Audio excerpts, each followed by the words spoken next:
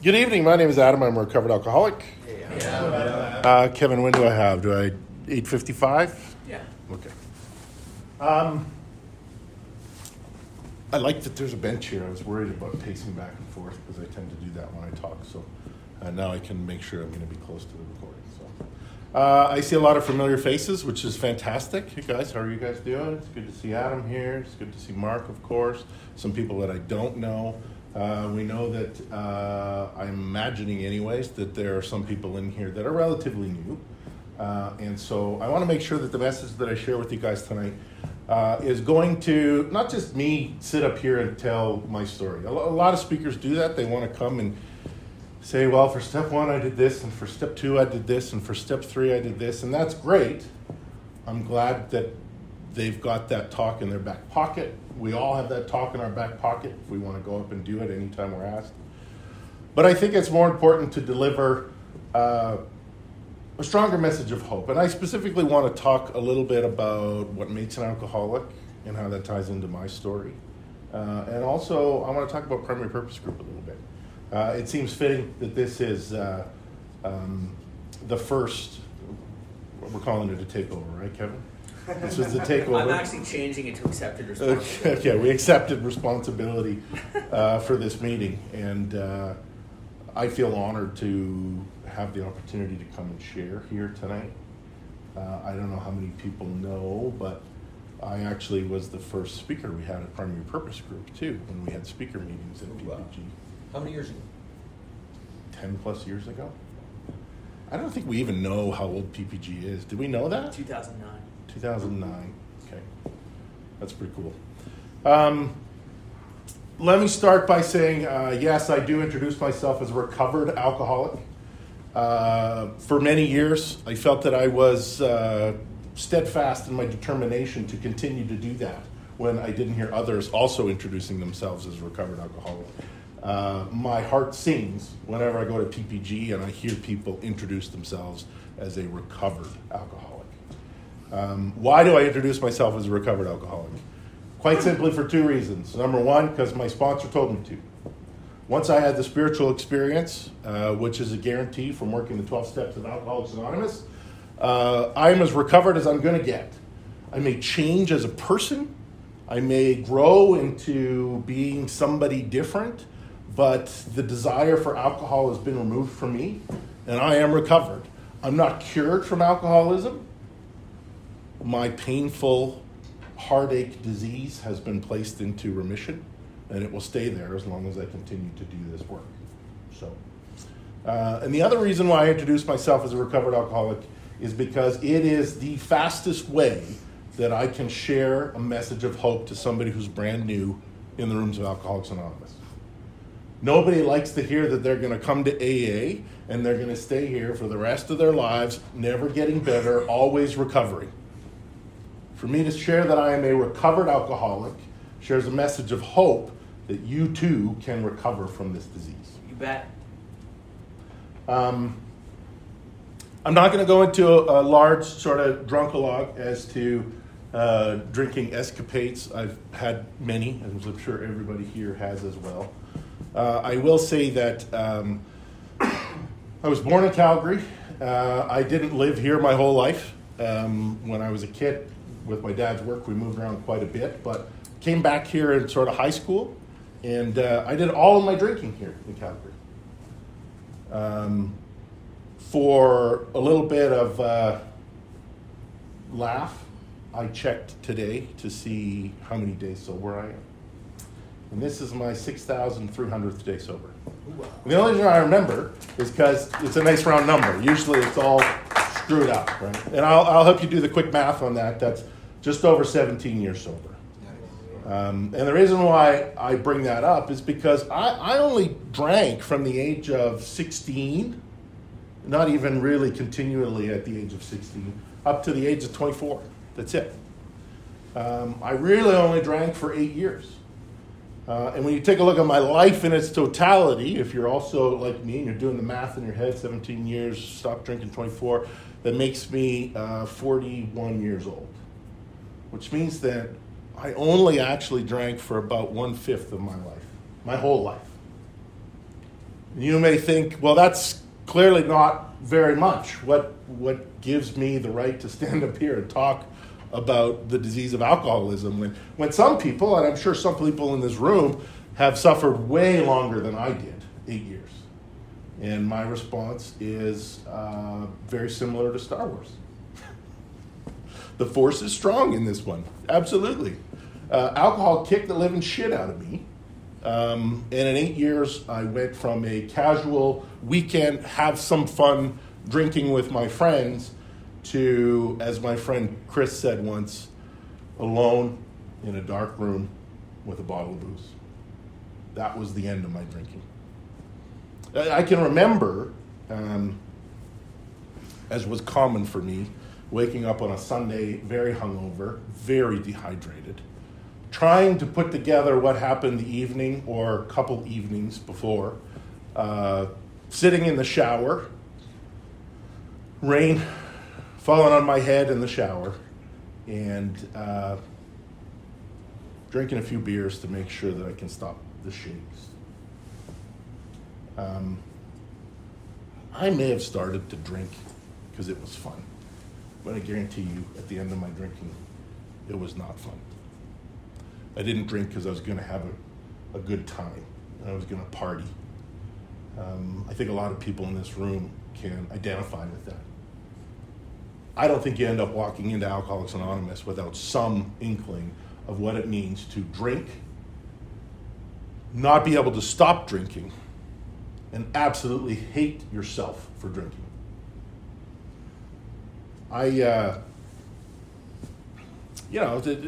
Similar stuff to everybody else. I had a number of DUIs, car accidents. It was one of the things I used to do that was very outside of my character. Sober, wouldn't even think about getting behind the wheel of a car. With the obsession on me, totally drunk, run out of alcohol, needing more, I would easily get behind the wheel of a car. Absolutely. Wasn't even a question. It was going to happen. And I smashed up a lot of cars. Thank God I didn't kill anybody. Almost did, but I didn't. I got into fights. Everybody knows you lose relationships. I remember staying at home for a solid week, drinking my face off in the summer from my job. And I claimed that the reason why I was staying home is because there was forest fires and the smog was really bad and it was really affecting my stomach. I just couldn't work and whatever. It wasn't the smog that was affecting my stomach. Absolutely not. And after that week was done, I was convinced that it was my job that was causing me to drink, so I went in and quit my job. I sobered up for about 6 hours to not reek and smell like a brewery, and go in there and quit my job and then leave and then proceed to drink more, right? I've worked in media my whole life, so I worked in newspapers when newspapers were still a thing and people knew what they were. I worked at a television station. When I was still drinking, I used to have Adam's special water bottle that when we were in the control room, doing live news, then I'm sipping from my vodka in the back. We had always had a break after the 6 o'clock news where we didn't have to be back until about 9:30 to get ready for the 11 o'clock news.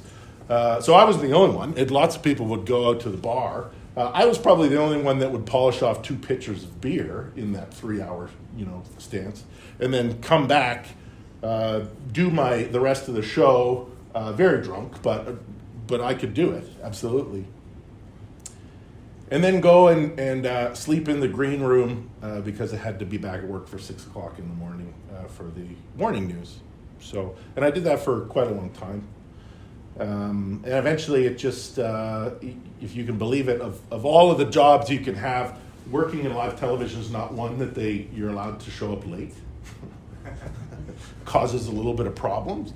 So I had a couple of instances where I showed up late and nobody was there to do my job. My job was graphics for the news program, and so they just proceeded without any titles and stuff like that. And eventually, my boss said I better get this shit figured out. And by that time, I was hiding behind the term alcoholism. I didn't, I knew I was an alcoholic, but I didn't want to say I was an alcoholic. To me, it seemed better if I just said, well, I'm just battling with some alcoholism, as if it's like, the common cold. I just got a little case of the alcoholism right now. I said to my boss, I'm going to need some time off. And he showed me to the door. He wanted me to have some time off. The one and only time I worked for a union, and so he couldn't get rid of me. So he showed me to the door, and I still had a job there, but not for very much longer, to be honest with you. At that time, I'd moved back home. I'd moved out of the house when I was 17 years old. Moved out relatively young and lived with a roommate downtown. All that sort of stuff.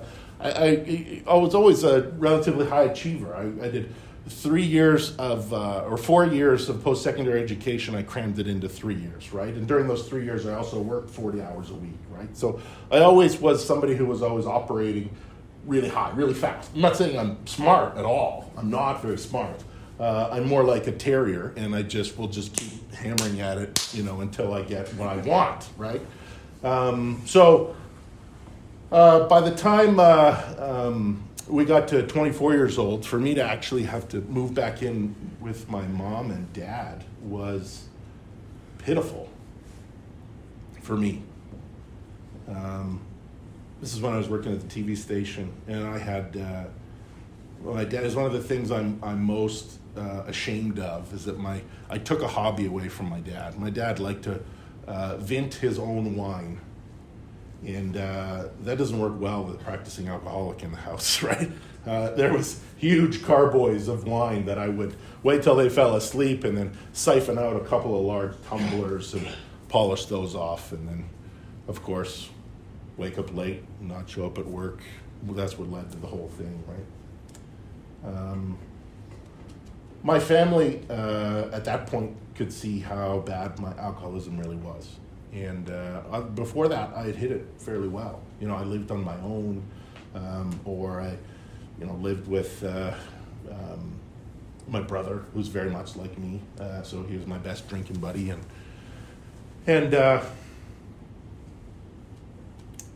when they started to see how bad it was, then the discussion started to talk about, well, maybe you should get some help, maybe you should go to treatment. And I was absolutely convinced treatment was a waste of money and time, because I was going to die this way.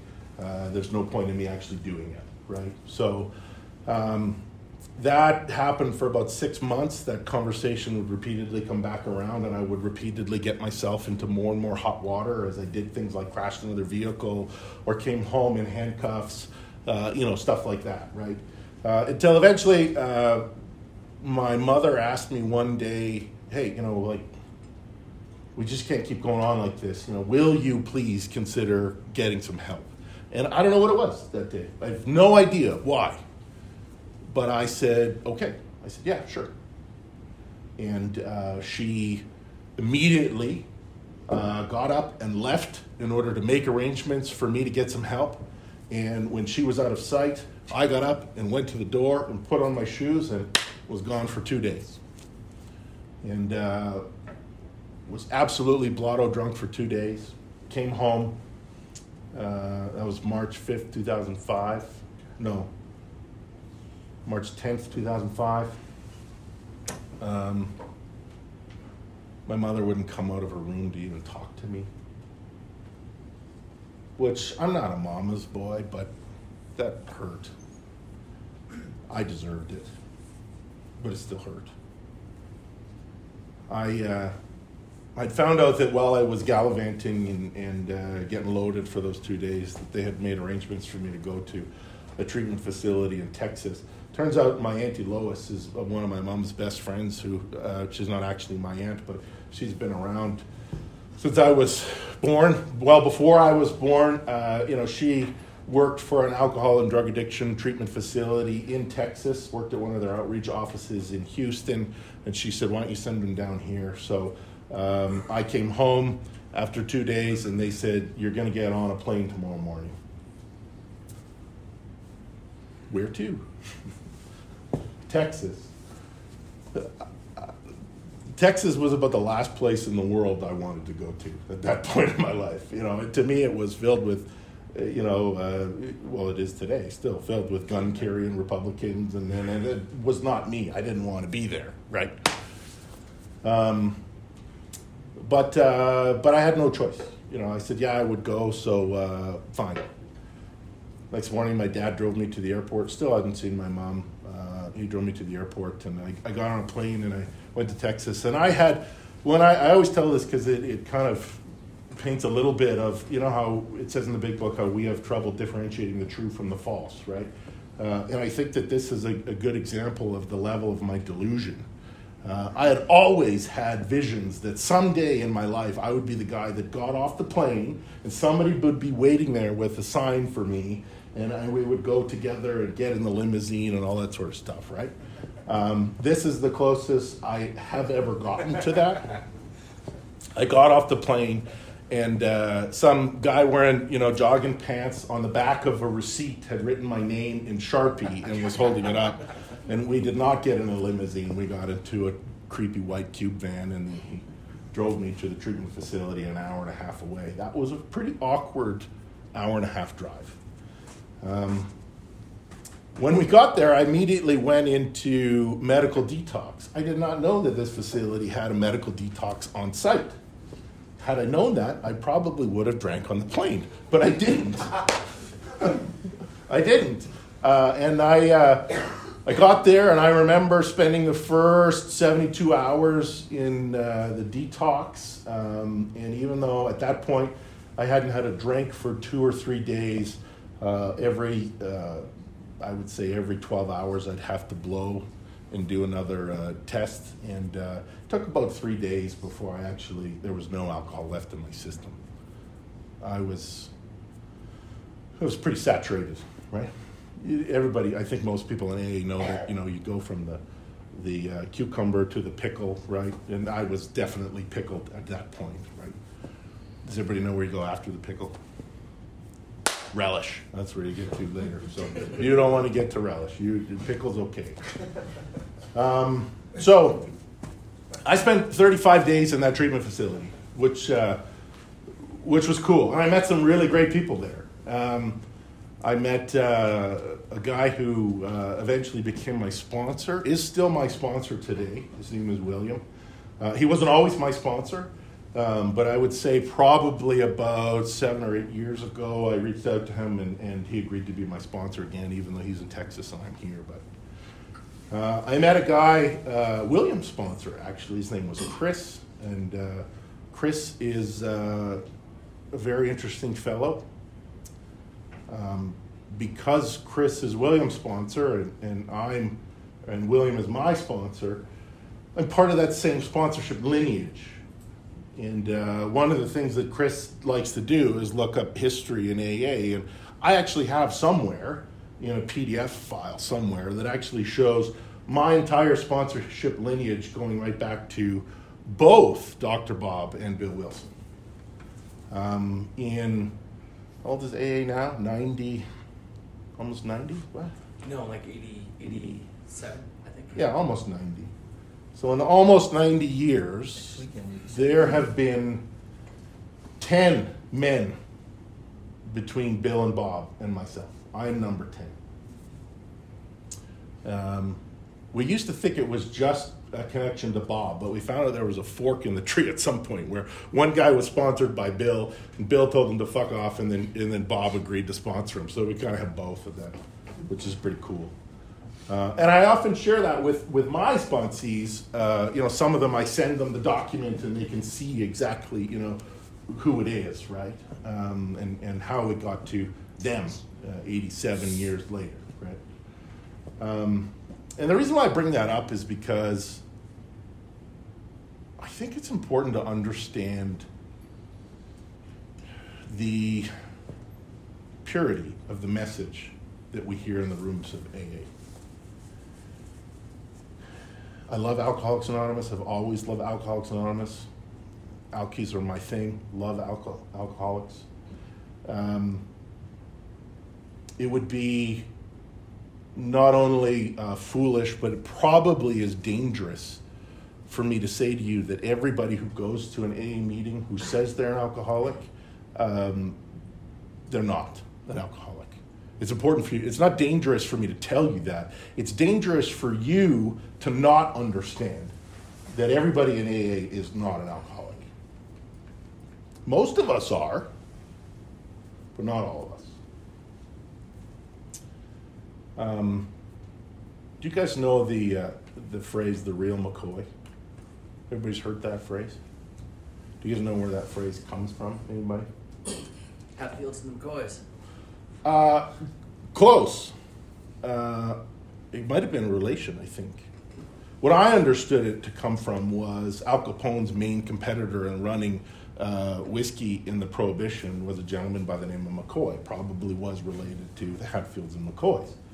And McCoy did not water down his alcohol like Al Capone did. So if you wanted to make sure you got the really good stuff, the really high potency stuff, you had to ask to make sure this was the real McCoy.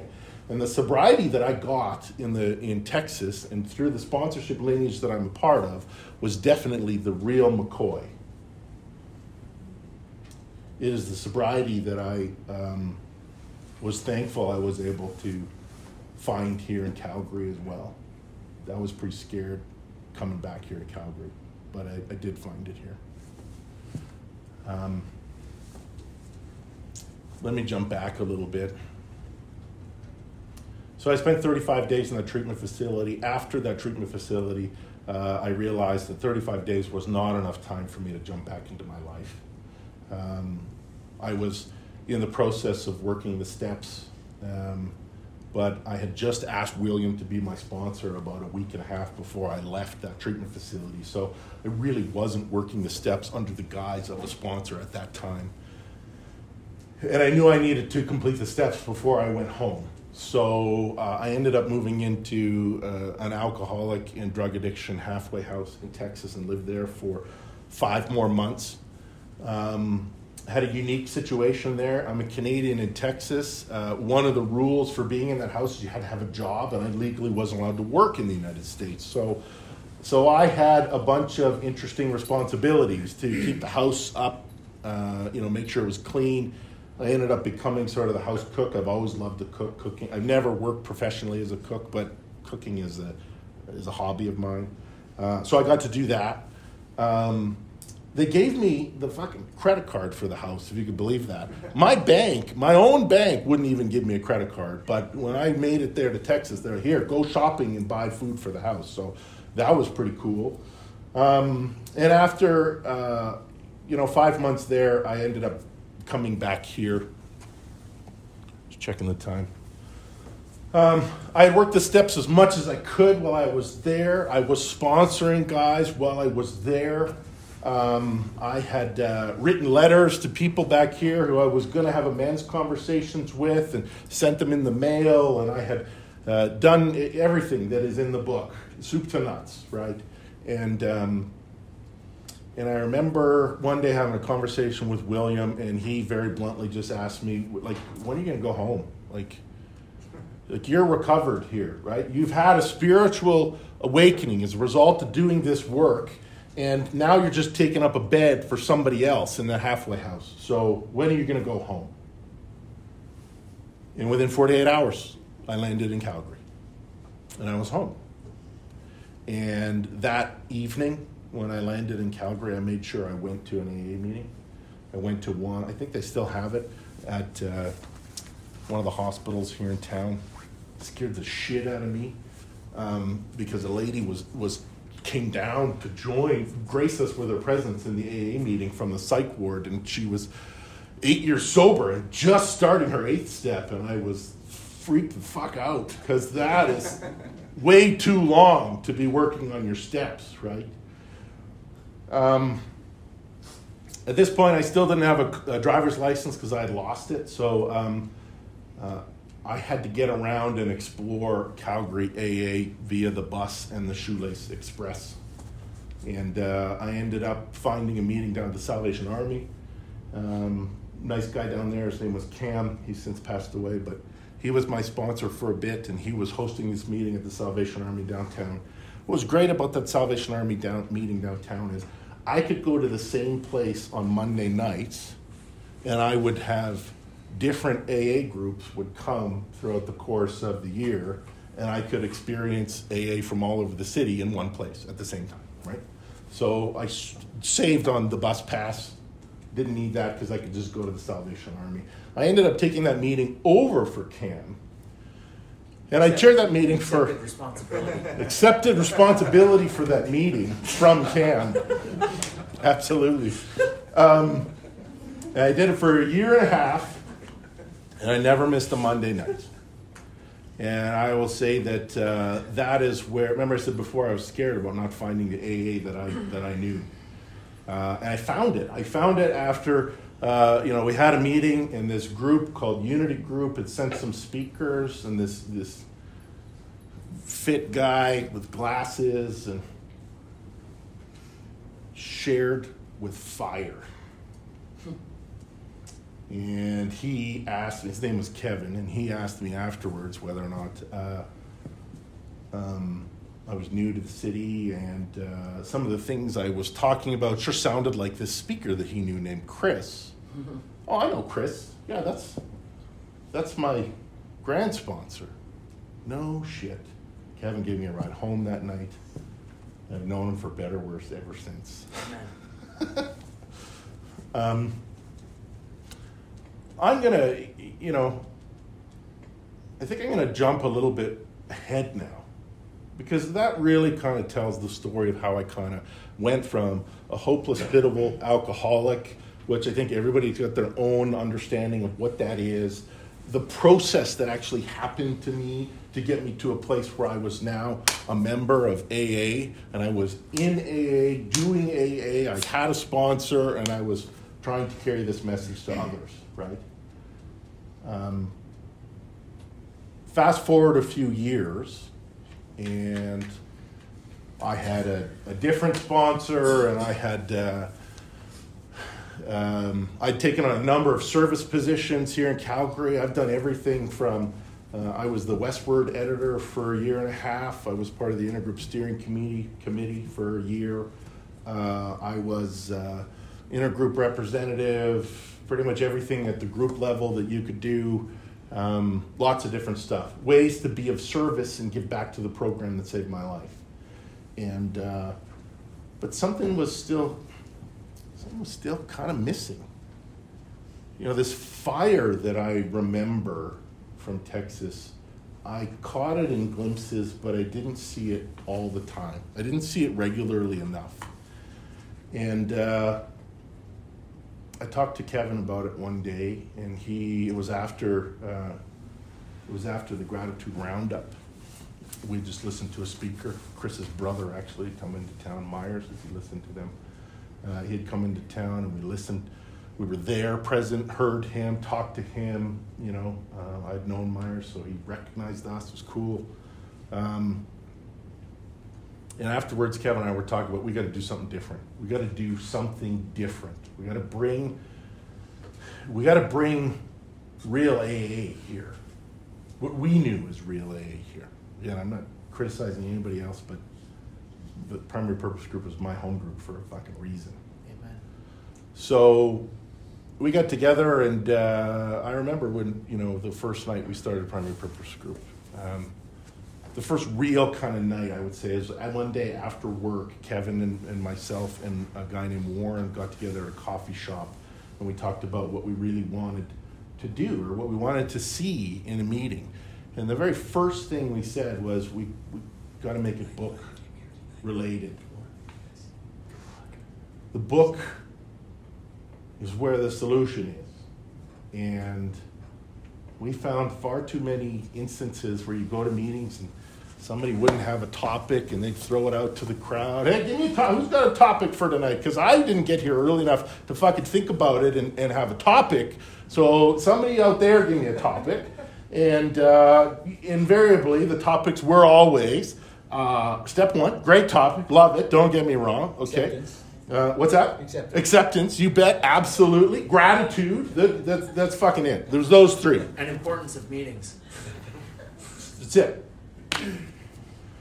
So we needed to do something that was related to the book. And let me tell you why I think what makes PPG so special. Other people who attend PPG and have it as their home group may think other reasons, but these are the reasons why I think PPG is so important. One is because we do have a focus on the literature. We do focus on the book. If you haven't been to PPG, most of the meetings in a month, we read directly from the book for 10 minutes, and then we share about what was read. There is no discussion about what's going on with your boss, your next door neighbor, your significant other. There's none of that. We talk about what was read. And what was read might have been, everybody fucking hates it when we read the chapter to wives. It takes us like 8 months to get through the chapter to wives. The rest of the book is really quickly, but to wives seems to take forever. But there's great stuff in that chapter, really good stuff in that chapter. And if you don't have a wife or have never been a spouse, then probably don't share at that meeting. Because we're really not interested in opinions. If you're relatively new to this program, and I know that because I was there, sometimes when I was asked to speak, I got really nervous. What am I going to say? What am I going to say? I have no idea what I'm going to say. God forbid I was put into the position where I was going to be a sponsor. What do I do as a sponsor? Oh my God. I'm going to make it really easy for you. Take all that fear away so that you don't have that anymore. The only two things you need to talk about, either as a sponsor or at a meeting, are what's in the big book and your experience. I got news for it. You are the be-all and end-all expert in the whole world on your experience. Nobody else knows more about your experience than you. And what's in the big book, if you're like me, you carry one around, you can reference at any time, written in black and white. Pretty simple, right? You don't have to worry about what you're going to say. You don't have to worry about when you're sponsoring somebody that you might fuck them up. You're not. You just need to share what your experience was and what's in the book. That's it. If you don't have any experience as a parent, or you don't have any experience as a boss, or you don't have any experience with chlamydia, don't fucking talk about those things. If somebody comes to you with those problems, you say, I can't help you with that. I just got to stick to my experience and what's in the book. So, PPG focuses on what's in the book. We read it, we study it. When I work with sponsees, often sponsees, wonder if there's a quick way to learn everything that's in the book. Because I, like a lot of people in this room, I know, can find things in the book really quickly, know the pages that they're on, can easily find the information that I want. The only way to know the book that well is you have to have read it hundreds of times. That's it. There's no shortcut. Howard Cosell once asked Muhammad Ali, "Hey Muhammad, how do you get those big muscles?" He looked straight in the camera and said, "Every day I go into the gym and I push thousands of pounds of weight until I feel like my muscles are going to fall out of my body." That's the only way you get big muscles like Muhammad Ali. And the only way you're going to get to know the big book is if you read the big book over and over and over again. They have these convenient travel size versions. They fit in the back pocket. Nobody can even see it. It fits great. It's like a flask. That's right. Carry it around with you. Study it. You got 10 minutes on the bus? Open it up. Crack open any page. Read from it. Learn it. Come to PPG on Wednesday nights. You'll read through it hundreds of times just by being a member of Primary Purpose Group. The second reason why I think PPG is so special is because we focus on sponsorship. We have a closing statement that we read at the end of every meeting at PPG. To me, it is the sole and only reason why we engage in sponsorship, that closing statement. It is an experience you must not miss. We know you will not want to miss it. Sponsorship is not going for coffee. You may drink coffee, but that's not what sponsorship is. Sponsorship is not giving people rides. Sponsorship is not a checkbox that you get to check so that they let you out of treatment. My job as a sponsor is very clearly to show somebody what I did and what I continue to do in order to stay sober. That's it. I'm not a relationship counselor. I'm not a career counselor. Certainly, although at times I felt like a therapist, I'm not a therapist. My job is to show you what I did and continue to do in order to stay sober. Please, please, please, please, if you've got a sponsee that just, I'm not a good reader, I don't want to read, don't offer to sit and read the book for them. One of their family members can read the book for them if reading is trouble for them. But your job as a sponsor is not to be their reader. They need to read it and comprehend it. And if you're reading it to them, they're nodding their head. And behind those eyes, nothing is happening. That's my experience. Nothing is happening. And the reason why I say that is because I've fucking done that. Sure, let me help you read this. And then I look over and the guy's nodding off, right? Don't do that. As much as possible, your sponsorship, like we just talked about, should stick to those two tracks, what's in the book and what your experience is. No outside opinions are welcome in sponsorship. Keep them to yourself.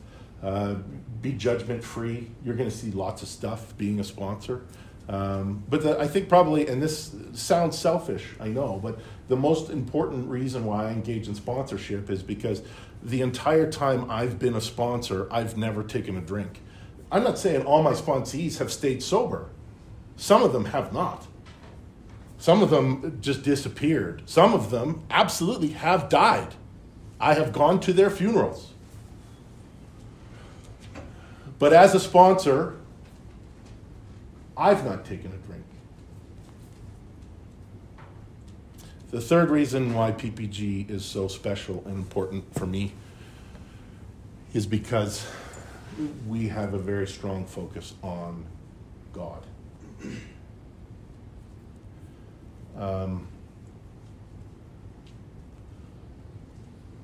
Without getting too much into the state of the world, I'm just going to sort of frame that we live in a time today where people are way more aware of their emotional quotient.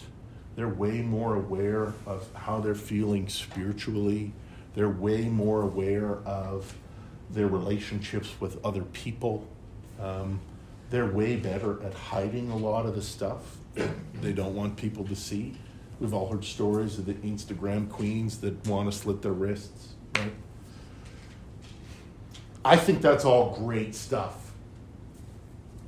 But I think that sometimes it can cause a little bit of a barrier when we are in the role of being a sponsor, showing people what we did and continue to do in order to stay sober. And that means I work these steps in order to go from a life that is completely disconnected from a power greater than myself. I work those steps to get connected to that power. And it is that power that keeps me sober today. Not those steps. It is my relationship with God that keeps me sober today. And sometimes when we present the spiritual solution, the only solution that AA has to offer, newcomers want to go, well, I think I'm just going to focus on my, chakras, that's great, but I think I'm going to go to more yoga classes. I think I'm going to the gym. The gym is huge. That's right. And I think that sometimes that can be a barrier for us. Like let's just really quickly, let's just frame this situation here really quickly, right? So somebody has so badly fucked up their lives that they had to drag themselves by the throat into the basement of a local church or a community center on a fucking Wednesday night to go to an AA meeting. They are literally falling apart in front of your eyes. They reek of alcohol or other substances. Tears are streaming out of their eyes. And when you say, we have a solution for you, it's God, they say, well, you know what? I think the gym. I need to go to the gym. I think I'm going to spend a little bit more time in yoga, or I think I'm going to go to Smart Recovery, or I think I'm going to work on cognitive behavioral therapy, or those are all, don't get me wrong, those are all great things. You remember when I said I went to a treatment facility. We did all that shit.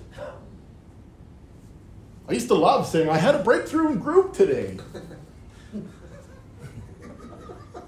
But it's not the solution that AA has to offer. I had a sponsee who I haven't talked to in 2.5 weeks. Last time I talked to them, they proceeded to tell me how them with their less than 300 days sober knows way more about spirituality in this program than me with my 6,300 days sober. And when they reached out and contacted me last night, they said that, I should really call more often, and that I'm really not working my program. And I said, go fuck yourself. 6,300 days sober. And I said, go fuck yourself. Am I happy with it? No. Was it the right thing to do? Absolutely. There probably was a nicer way to do that. But go fuck yourself was all I could get to.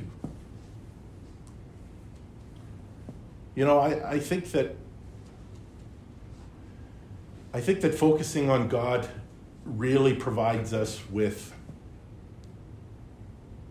a way to push out all the rest of the clutter. We get to, let's say what the book says, right? The book says that, the central fact for us today is that God has entered into our hearts and lives in us in a way which is indeed miraculous. That is the central fact. That means that is the one iota of truth upon which all other elements of truth rotate in my life. That's the one. And I hear people say this all the time. Well, I come to AA, I'm going to AA an awful lot, I'm not seeing my wife or my kids, I have to have some kind of balance, as if it's like at Callaway Park and you got the fucking, the pirate ship ride, and you're going to swing back and forth. That's not balance. The balance that we're talking about is God is in the middle. The rest of your life sits on this plane, this plate. And if you put too much effort over here in one thing, it's going to tip off. You are not able to maintain a life happy and sober as an alcoholic like me without a strong connection to a power greater than yourself. Amen. I don't care what you call that power. I don't care if it's Father God, Jesus, Allah. I don't care. You have to come to that relationship. Absolutely. So those are the 3 reasons why I think PPG is special and different. That we focus on the book, we focus on sponsorship, and we focus on God. If you haven't had the opportunity to come and check out our meeting on Wednesday nights, of course you're all welcome. I'd love to see you there. I will be there this week. Wasn't there last week. Was coaching the Little League baseball game last week. It was awesome. We lost by 2 runs though. But I will be there this week. This is now a PPG meeting. Yeah. Which we're really excited about. We've accepted responsibility for this meeting, which means that on Saturday nights we will be here. I hope that there are members of PPG that are going to be coming to speak. I know there are going to be members of PPG. I hope there are other people that can come. I had a brief chat with Kevin earlier this week. He's got visions for this meeting that we are going to get. That's a big screen here. We're going to get people from out of town are going to speak to us, and we'll hopefully one day fly people in. It's going to be a big deal. But I encourage you just to get connected, right? Get a sponsor, do this work. Work the steps. Don't just read them and nod, yeah, I got it. The steps are simple, not easy. They do require work. But anybody can do it. If I can do it, you can do it. So please work those steps. And the last thing I think I want to sort of finish off on is we read it a lot. I think that sometimes it's just sort of noise in the background. But I always like to finish off with the last paragraph of the first 164 pages of the big book of Alcoholics Anonymous. It says here, abandon yourself to God as you understand God. Admit your faults to Him and to your fellows. Clear away the wreckage of your past. Give freely of what you find and join us. We shall be with you in the fellowship of the Spirit. And you will surely meet some of us as you trudge the road of happy destiny. May God bless you and keep you until then. All right. And with that, I think that's the end of my talk tonight. Thank you, everybody.